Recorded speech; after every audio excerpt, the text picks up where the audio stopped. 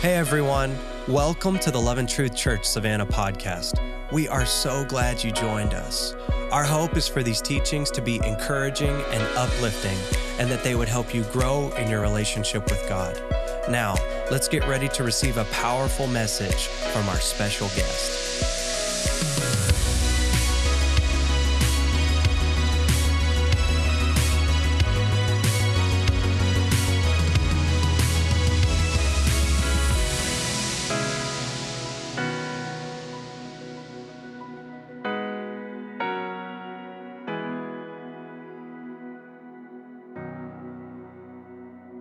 If you got your Bibles, go ahead and turn to the book of Nehemiah. We're going to take it back to the Old Testament tonight. The book of Nehemiah, chapter 6. Book of Nehemiah, chapter 6. And we're going to start in verse 1. The title of tonight's message, if you want to, go ahead and put that on the screen, is Weapons and Walls. Everybody say weapons and walls. All right, now chapter 1 of Nehemiah, the Jews have fallen into captivity to Babylon and King Nebuchadnezzar, and the walls in chapter 1 begin to collapse. Chapter 2, Nehemiah goes to Jerusalem. Chapter 3, the walls of Jerusalem are rebuilt. Chapter 4, the enemies oppose the rebuilding of the walls. And then in chapter 5, Nehemiah defends the oppressed. Now, I just wanted to give you a little backdrop of where we're going tonight. Now we come to Nehemiah chapter 6, starting in verse 1, here we go. Sanballat, Tobiah, Geshem the Arab, and the rest of our enemies found out that I had finished rebuilding the wall and that no gaps remained, though we had not yet set up the doors in the gates. Verse 2. So Sanballat and Geshem sent a message asking me to meet them at one of the villages in the plain of Ono. But I realized that they were plotting to harm me. So I replied by sending this message to them. This is very important right here. You got to get this. I am engaged in a great work, so I can't come. Why should I stop working to come and meet with you? 4 times they sent the same message, and each time I gave them the same reply. The 5th time, Sanballat's servant came with an open letter in his hand, and this is what it said. There is a rumor among the surrounding nations, and Geshem tells me it is true, that you and the Jews are planning to rebel, and that is why you are building the wall. According to his reports, you plan to be their king. He also reports that you have appointed prophets in Jerusalem to proclaim about you. Look, there is a king in Judah. You can be very sure that this report will get back to the king, so I suggest that you come and talk it over with me. Verse 8, I replied, there is no truth in any part of your story. You are making up the whole thing. Verse 9, they were just trying to intimidate us, imagining that they could discourage us and stop the work, so I continued the work with even greater determination. And I believe that is it. We're going to stop right there in verse 9. The first point that I have for you tonight in this busy season that we're about to embark on called the holidays, and it's one thing that Pastor AJ really drills home to us as a staff in our staff meetings is, guys, in this busy season and things that we have faced in the past up until this moment that we're in tonight is distraction. You have to remain focused. Everybody say focused. First point that I have for you tonight is this right here. Face the weapon of distraction. Face the weapon of distraction. Listen, we can learn so much from Nehemiah and how he handled his enemies. His adversaries, they once again attempt to stop Nehemiah, and they send repeated messages over and over and over again, trying to take time away from the construction process and to do what? And to have meetings with them. And I love Nehemiah's response. I want to say it again. I am doing a great work, and he says, I can't come down. Why should I let good work come to a stop to come down there and meet with you? What I have put in my hands to is so important that I will not be distracted by something that you deem and want to make me seem that it's important, but it really isn't. So Nehemiah reveals that one of the greatest weapons that our enemy utilizes against us is distraction. And can I tell you this? Distractions are deadly. Distractions are deadly. The enemy uses this against us commonly. You're about to, what do you mean? You're about to finally break through and all chaos breaks out all around you. You ever been there? Come on. You're about to get disciplined in an area and something more important comes along and it takes you into an entirely different direction. You're about to focus on your marriage and then out of nowhere, extra assignments at work, bam, hit your desk. Most of us, we are missing one key component in our lives that would ensure victory for us tonight if we would just grab a hold of it. And that is focus. Fight for focus. We're so distracted that we fail to accomplish a great work. And what do you mean? Some of us, we need to evaluate the tasks that we have at hand, and we need to come to the realization that Nehemiah came to. I am doing a great work, and I refuse to start on or give my attention to anything else in this moment. I'm busy working on my marriage. The promotion is just going to have to wait. I'm trying to finish my degree, and that relationship is just going to have to wait. I'm called to serve with the kids. The exciting position in that other area is just going to have to wait. The enemy will use good and godly things to distract us from the one thing that God has assigned to us. Am I preaching to anybody tonight? There's a story about Bill Mazeroski from the Pirates and the famous quotable catcher for the Yankees, Yogi Berra. Anybody ever heard of that guy? During the World Series game, Mazeroski stepped up to the plate and Berra said, "Hey, you're holding the bat wrong. You've got the label turned down. You can't hit the ball with the label turned down. You need to turn the bat up so that you can read the label." And without even taking his eye off of the pitcher, Mazeroski said to Berra, "I didn't come here to read. I came here to hit." That'll preach. I am preaching it. Your enemy can keep you from hitting if you get distracted into reading. And can I tell you, sometimes we're not even reading the word like it's our story. Sometimes we're reading the word like it's just ink on a page, like it's a newspaper. And a newspaper, I'm going to be honest with you, it's never changed my life. But this right here has changed my life and is and will always change my life until the day that I pass away and get into glory. Right? Come on, somebody. Like your enemy can keep you from hitting.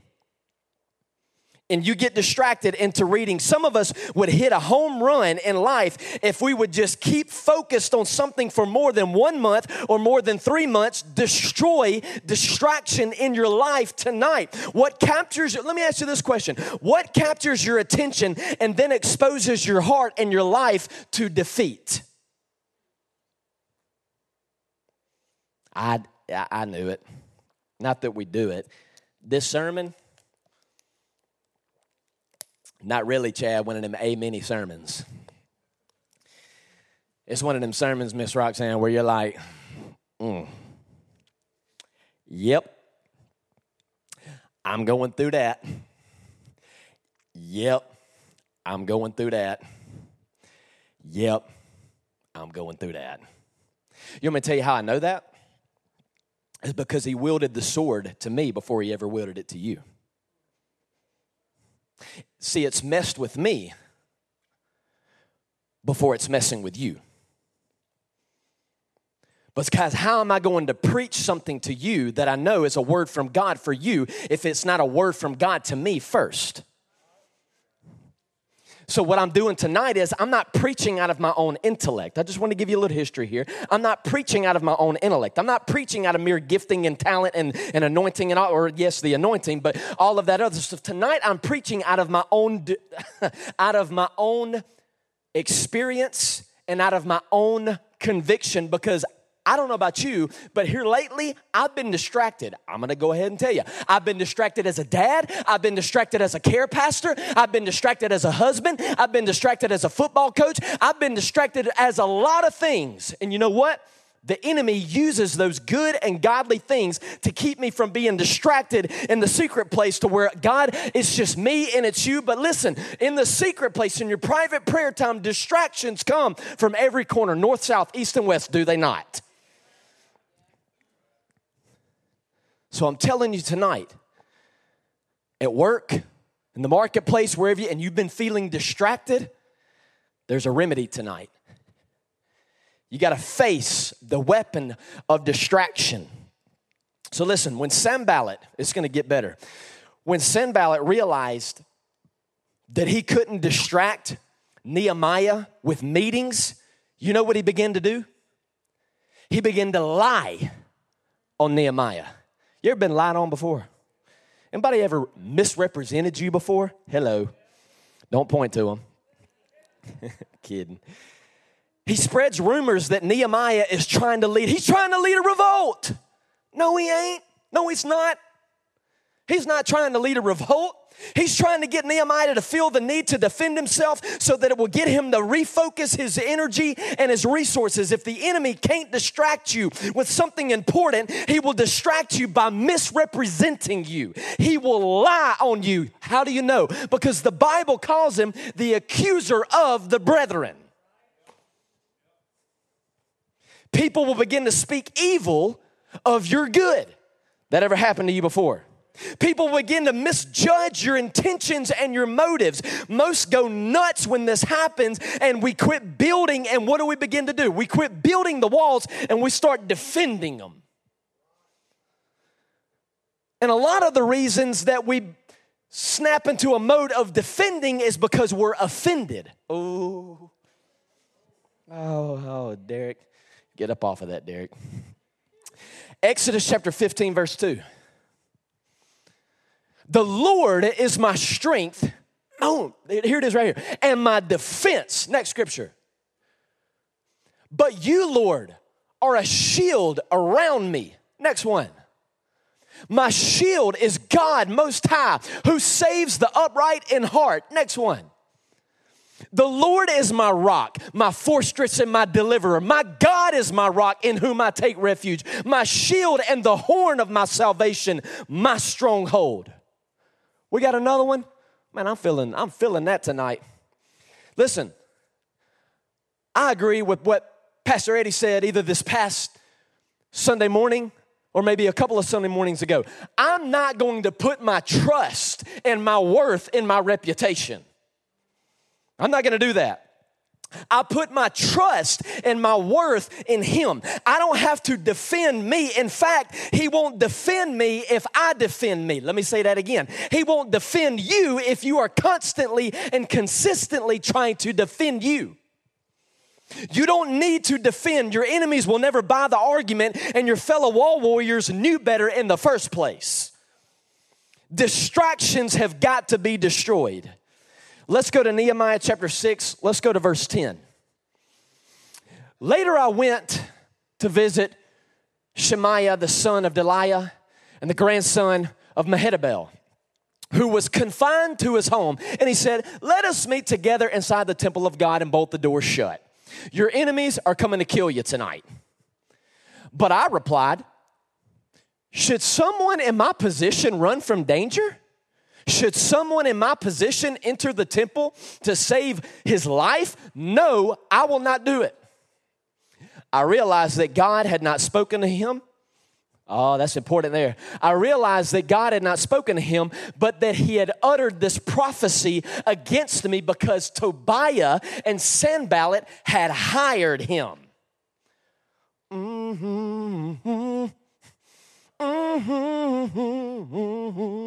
feel like preaching tonight on this. Here's the second point for you tonight is this right here. Y'all done got left with the care, Pastor. Y'all don't even know what he's going to hit you tonight. Sorry, Pastor AJ, I had to say that, man. Let's go to the next point real quick. The next point is you got to face the weapon of displacement. Face the weapon of displacement. This plant from the enemy, it attempts to get Nehemiah to meet him in a particular areas of the temple that were, you read it, that were completely off limits to Nehemiah. And if he had met him in these areas, he would have desecrated the temple and he would have also desecrated himself. In fact, in the King James Version, it says that he would have sinned. The man says, let us meet together in the house of God. And Shemaiah, he knew how to use the religious talk. He knew how to use the religious talk, but it was still a trap. And if Nehemiah believed Shemaiah's religious talk, he would sin and give others something to find fault with and discredit him with. In fact, the last non-priest that entered the temple that was enthroned king at the age of 12, a guy by the name of King Uzziah, after his father died, he got on the throne. Guess what he did? He entered into the kingdom. He entered into the temple to burn incense as a sign of his devotion unto God. 80 some odd priests come in behind him and say, "Ho, you can't be here." He get up off of them knees. "What you mean I can't be here? Do you know who I am?" Pride. "Do you know who I am?" Offended. "Do you know who I am?" Distracted. "Do you know who I am? I'm King Uzziah. I've built war machines. God has wrought me victory after victory after victory in wars." It's littered throughout the scripture. And that brother died with leprosy and could not be buried into the royal cemetery as his ancestors was. So, one of the real weapons that the enemy will use against you is displacement. He will try to get you to go, listen to me, he'll try to get you, Nick, to go into places and areas and arenas that you aren't supposed to enter, and he will try to get you to exert authority that you don't have. I just graduated Teen Challenge, and man, I feel like Freddie the Flaming Evangelist. I'm going to go into a bar and preach the undiluted Word of God. Bad idea. You better know where you're supposed to go, and you better know where you're not supposed to go. And the bar, let me just go ahead and tell everybody, is not a place for us to go. Now, I may sit out on the streets while they're coming out and say, "Hey, you need a ride?" And as we're riding, I'm going to give them Jesus. Nah, never mind. That's happened to me before in another life. Other side of the fence, but we ain't going there. So,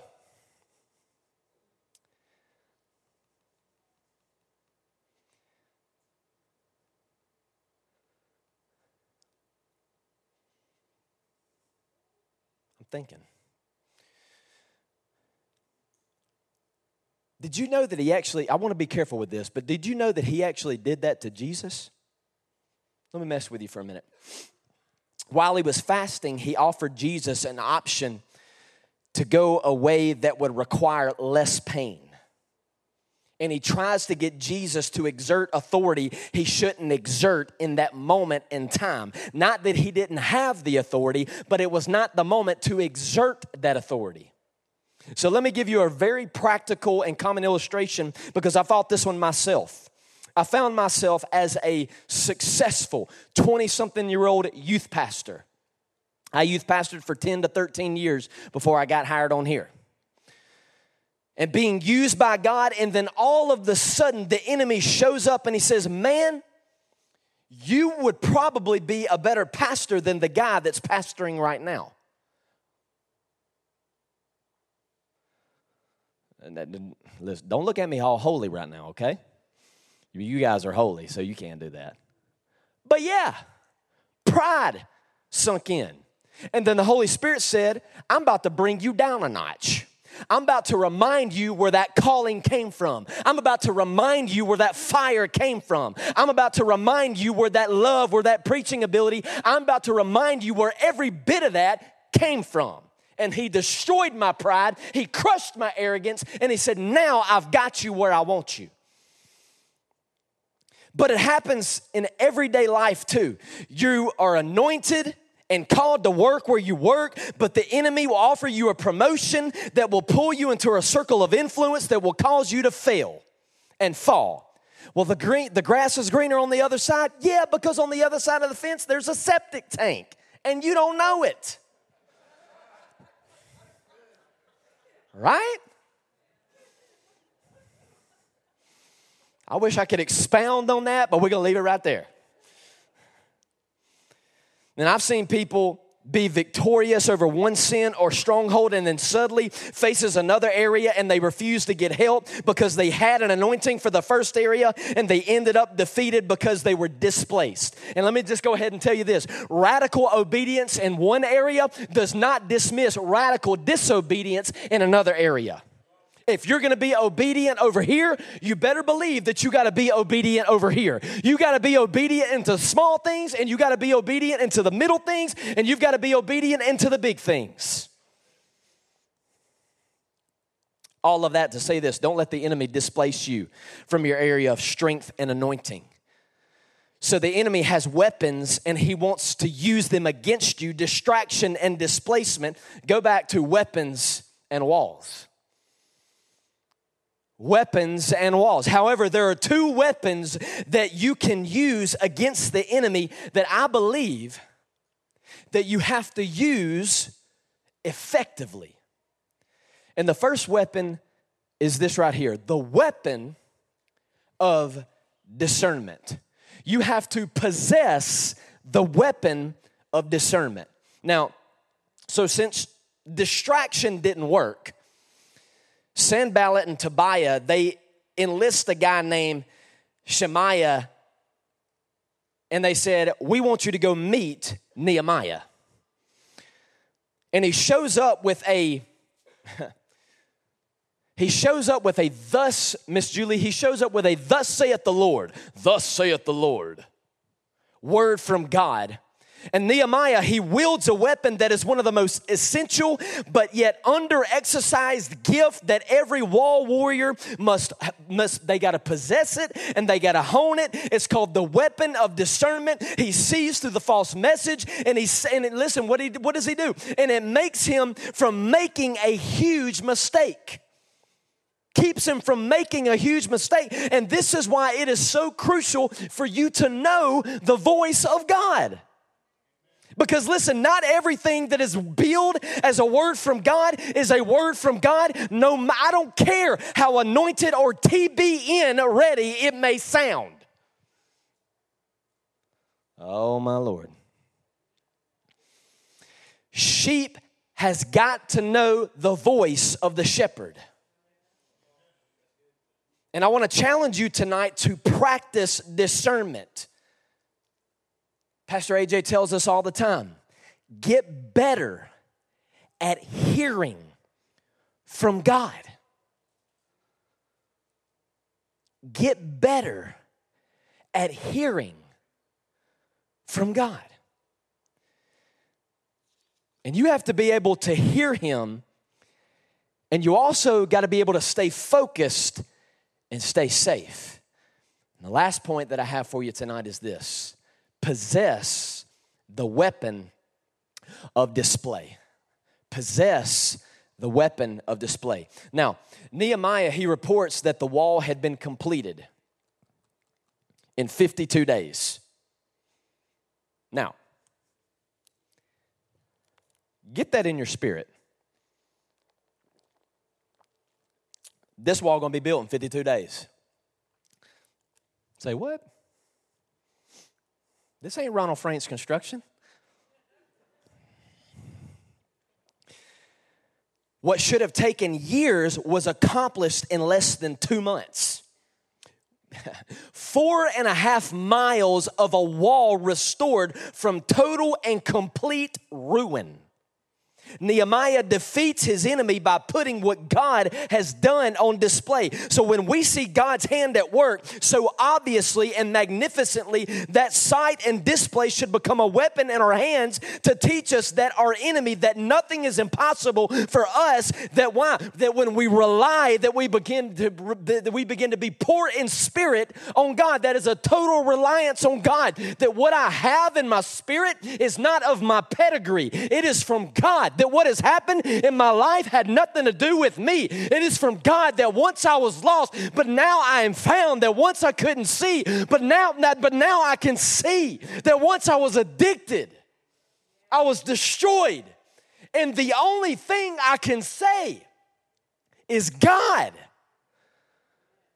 I have been, listen, and I don't say this arrogantly, but I have been this fired up for God for 13 years.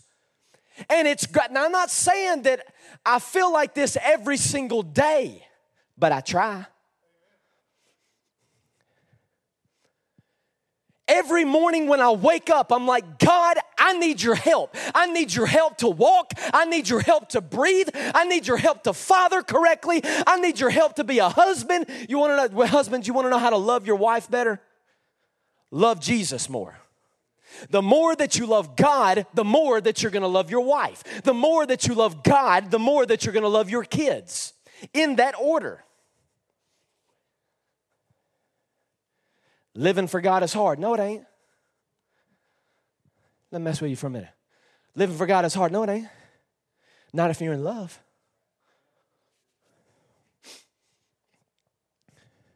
Not if you're in love. It doesn't matter.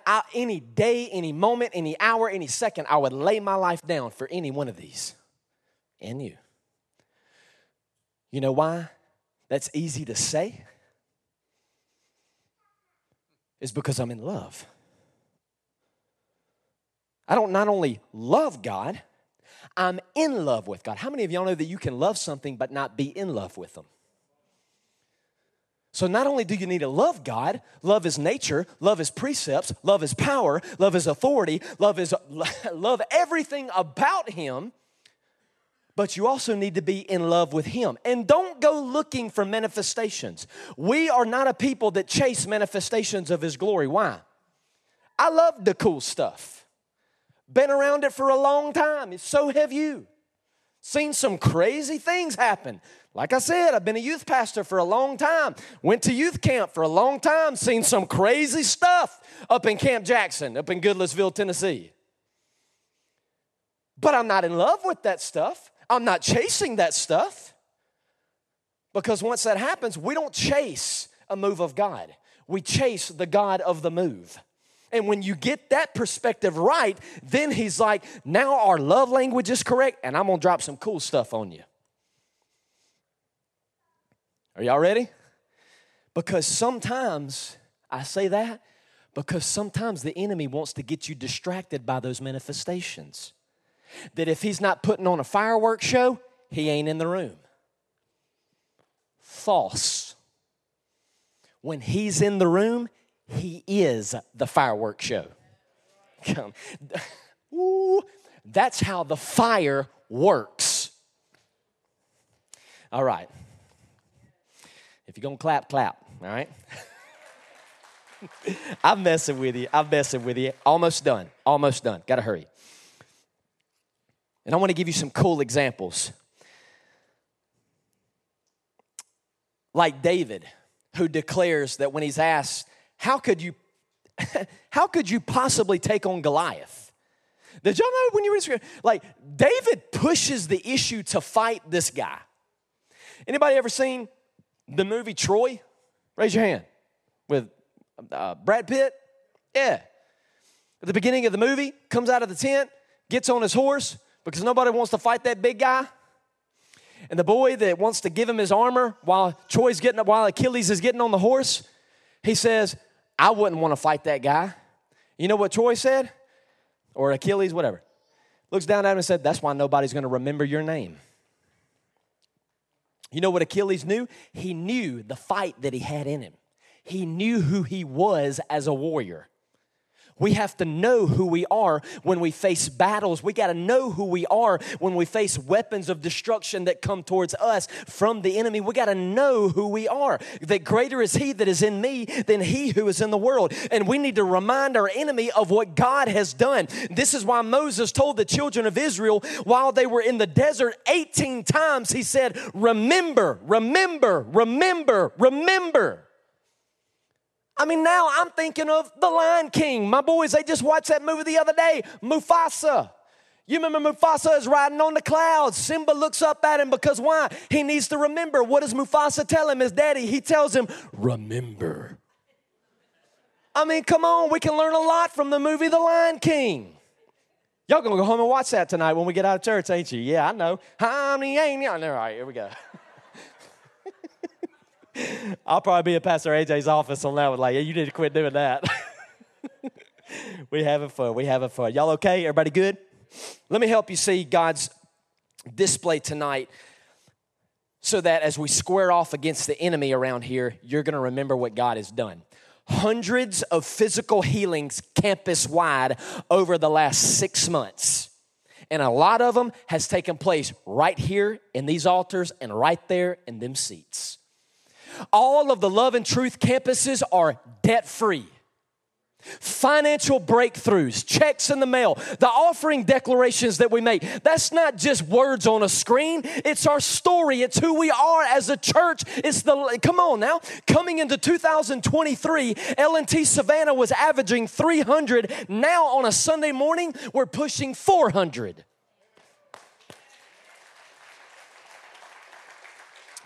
Listen. And we've seen depressed people come back to life through the watery graves of baptism, 2 of them tonight. Into the water, death. Under the water, burial. Out of the water, resurrection. Are you thankful for the resurrection power of the Lamb of God? I'm talking about the blood we plead over our life, man. It's power. It's what He's done. We've seen people living in blatant sin get saved and make radical changes. Hundreds of water baptisms campus-wide. I know of a church that was behind in every financial area that they could possibly imagine, became self-sufficient, paid tithes every month, and somehow gets a $233,000 loan with no history, 8% to 6%. Are you kidding me? We have watched a youth ministry that starting off a couple of years ago was 10 plus kids, now are averaging 50 plus kids every Wednesday night. Are you salvations? So let me ask you this question, Love and Truth Church, Savannah. AJ?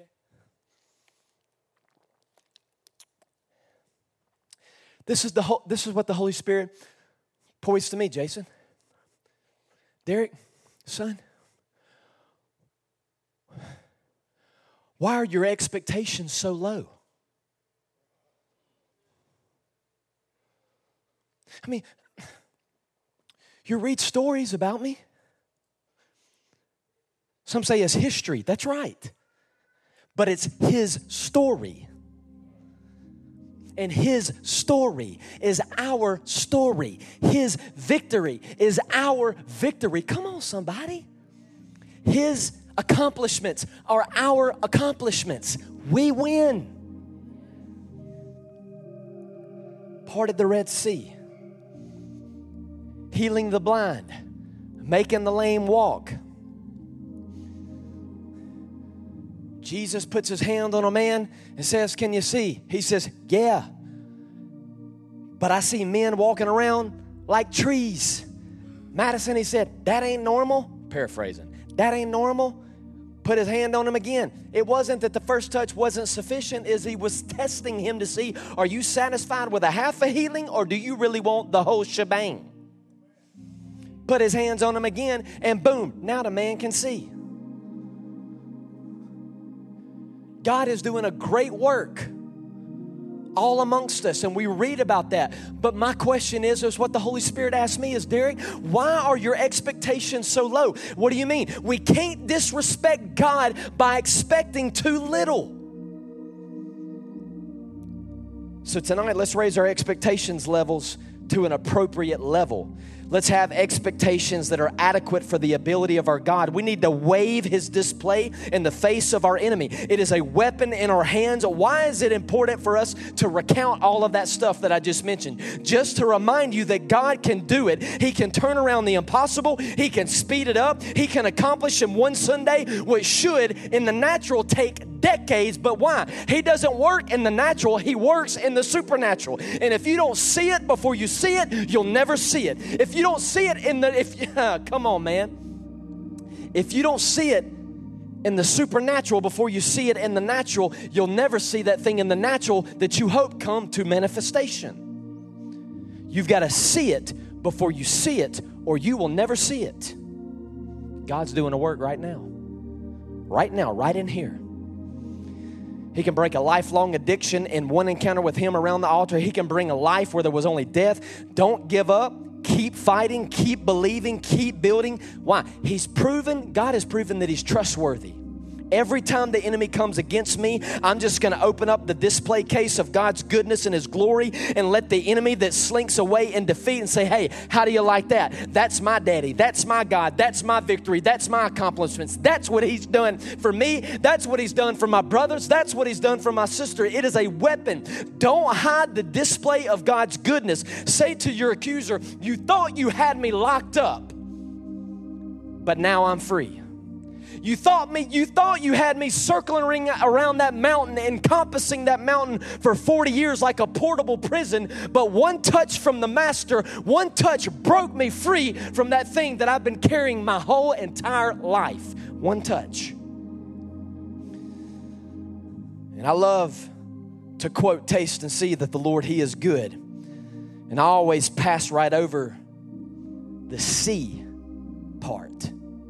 See that the Lord is good. Maybe we need to slow down and see God.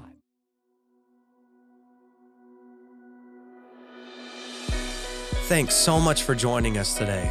We pray you are able to take something from this sermon and apply it to your life. Also, feel free to share this with your friends and family.